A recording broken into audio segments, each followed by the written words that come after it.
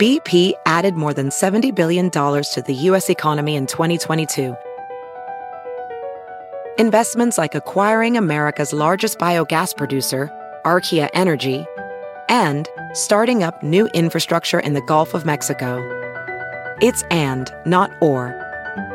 See what doing both means for energy nationwide at bp.com/investing in America. VR training platforms, like the one developed by Fundamental VR and Orbis International, are helping surgeons train over and over before operating on real patients. As you practice each skill, the muscle memory starts to develop. Learn more at meta.com/metaverseimpact.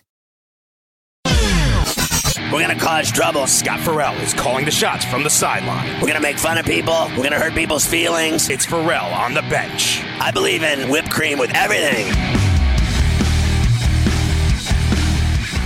You know, Wake Forest ranked 21st in the country, host number 5, Clemson, Saturday noon on ABC. And you got a team in the Deacons that have come a long way. I mean, they had an 11-year stretch where they weren't ranked from 2008 to 2019, and then last year they went 11-3, and they got to number 10 in the AP poll.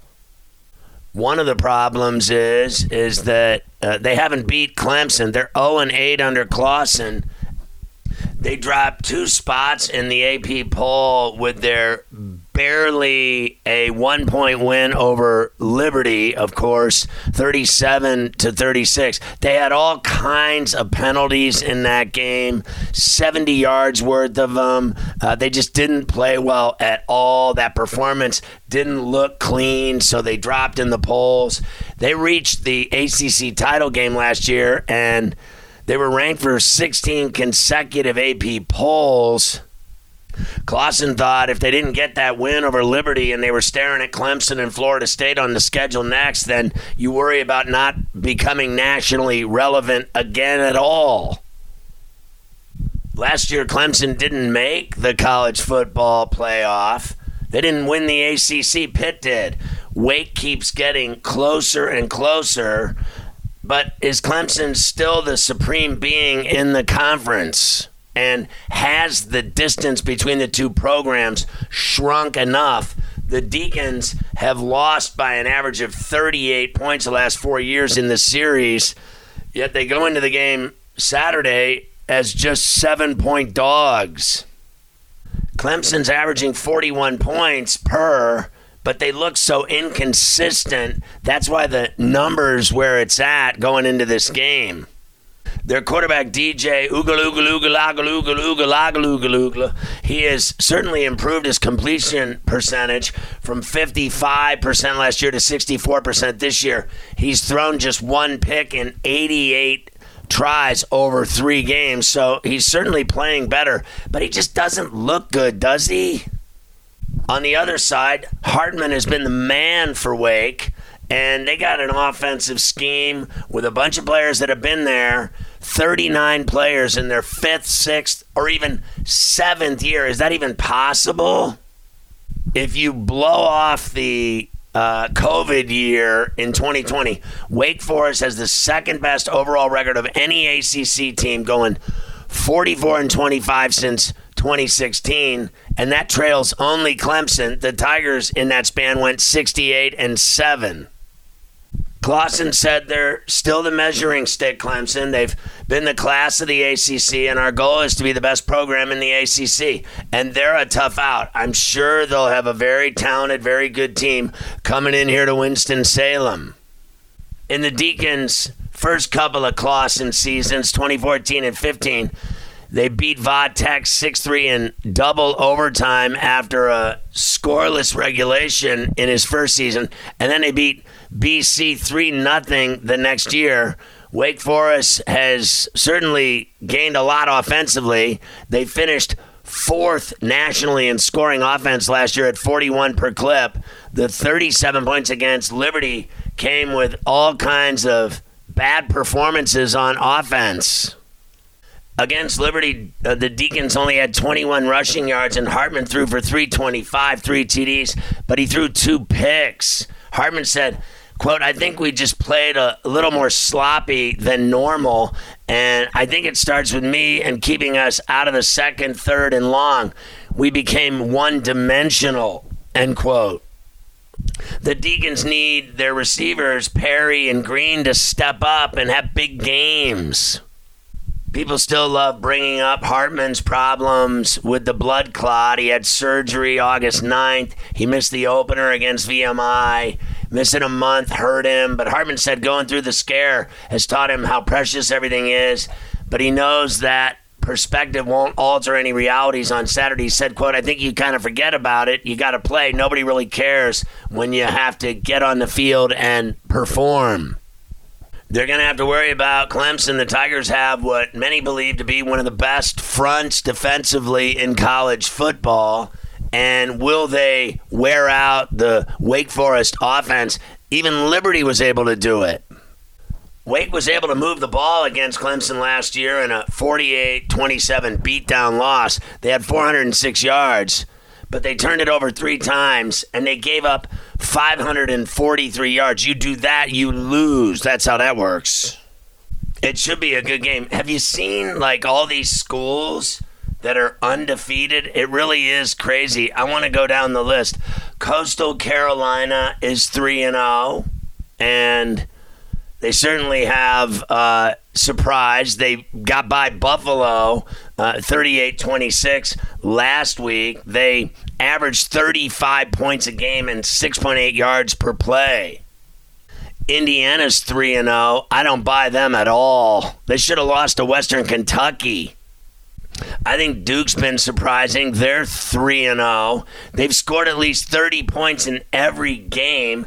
And Riley Leonard, how about 73% completion rate and averaging 15 yards per completion? I love James Madison. They're 2-0. They mean business. They got quite a test, the Dukes, this week when they go to Boone to take on the tough Appalachian State Mountaineers. You saw them last week with that fat Hail Mary to beat Troy. Rutgers is 3-0. They've been playing tough defense. They rank 21st in scoring defense, 14 points per game, and 14th in success rate allowed, 32%. Honestly, though, their passing game is atrocious. Their passers are a combined 23 for 39 for just 169 yards, no TDs, and a pick in their games. Kansas blows my mind that they're 3-0. I can't believe what they did against West Virginia and then against Houston. It's crazy. I keep getting burned by the Jayhawks. I'm not betting against them anymore at all. Tulane is 3-0. They just got done beating Kansas State 17-10. Last year they were 2-10. How in God's name are they 3-0? Syracuse is 3-0. What a miracle against Purdue. The last second pass into the corner of the end zone, and they beat the Boilermakers 32-29. TCU's 2-0. They had a bye, and now they get to play SMU. Have fun with that. Remember, Sonny Dykes is their coach. He used to be the coach at SMU. Now he's at TCU. North Carolina's 3-0. They had a bye, but they keep winning games miraculously, like the 63-61 job against App State. I don't really believe in them. They give up 37 points a game. I love Washington State. They're 3-0. I bet on them every week, and they beat Colorado State easily 38-7 for a sweet cover. Oregon State is 3-0. They beat Montana State big 68-28, but that's easy pickings.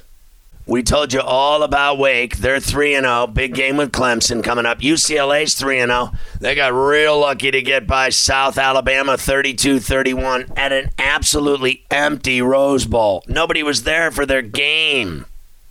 They play Washington at the Rose Bowl in 2 weeks. How about Florida State? 3-0. A huge win for me and a cover last Friday night when they went to Papa John's and beat Louisville 35-31 in a great game. I thought backup quarterback Tate Rodemaker was awesome against the Cardinals. Maryland's 3-0. They got by SMU in College Park 34-27, but now they got to go play Michigan. Iowa State has looked good. They're 3-0 for their coach Campbell, who Nebraska might want as their next coach. The Cyclones beat Ohio 43-10. They've allowed just 22 gains of double-digit yards in their games and only 2 gains of 30-plus yards. Arkansas is 3-0. They just came off a 38-27 tough win over Missouri State. Now they play A&M at Jerry's World. Washington's 3-0. They beat Michigan State at Husky Stadium in a great performance, 39-28.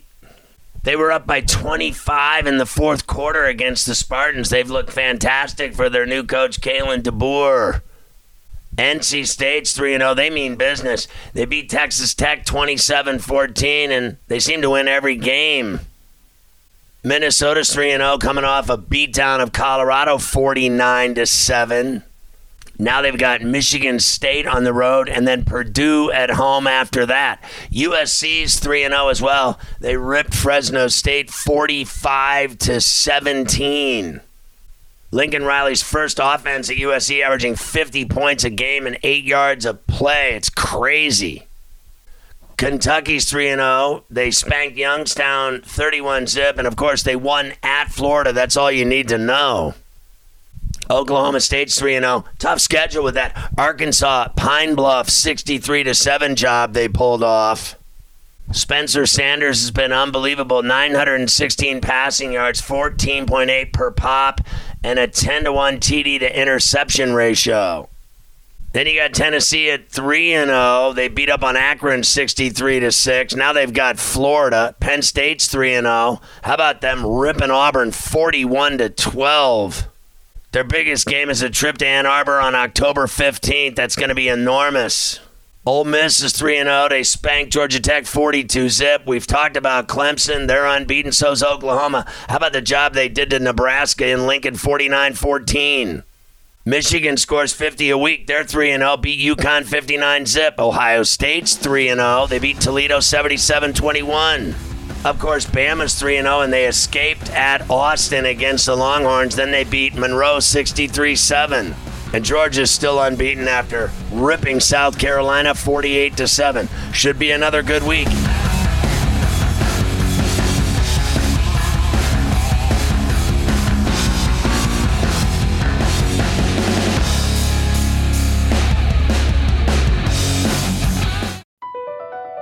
Across America, BP supports more than 275,000 jobs to keep energy flowing. Jobs like building grid-scale solar energy in Ohio and producing gas with fewer operational emissions in Texas. It's and, not or. See what doing both means for energy nationwide at bp.com/investing in America. Reese's Peanut Butter Cups are the greatest, but let me play devil's advocate here. Let's see. So, no, that's a good thing. That's definitely not a problem. Reese's, you did it. You stumped this charming devil.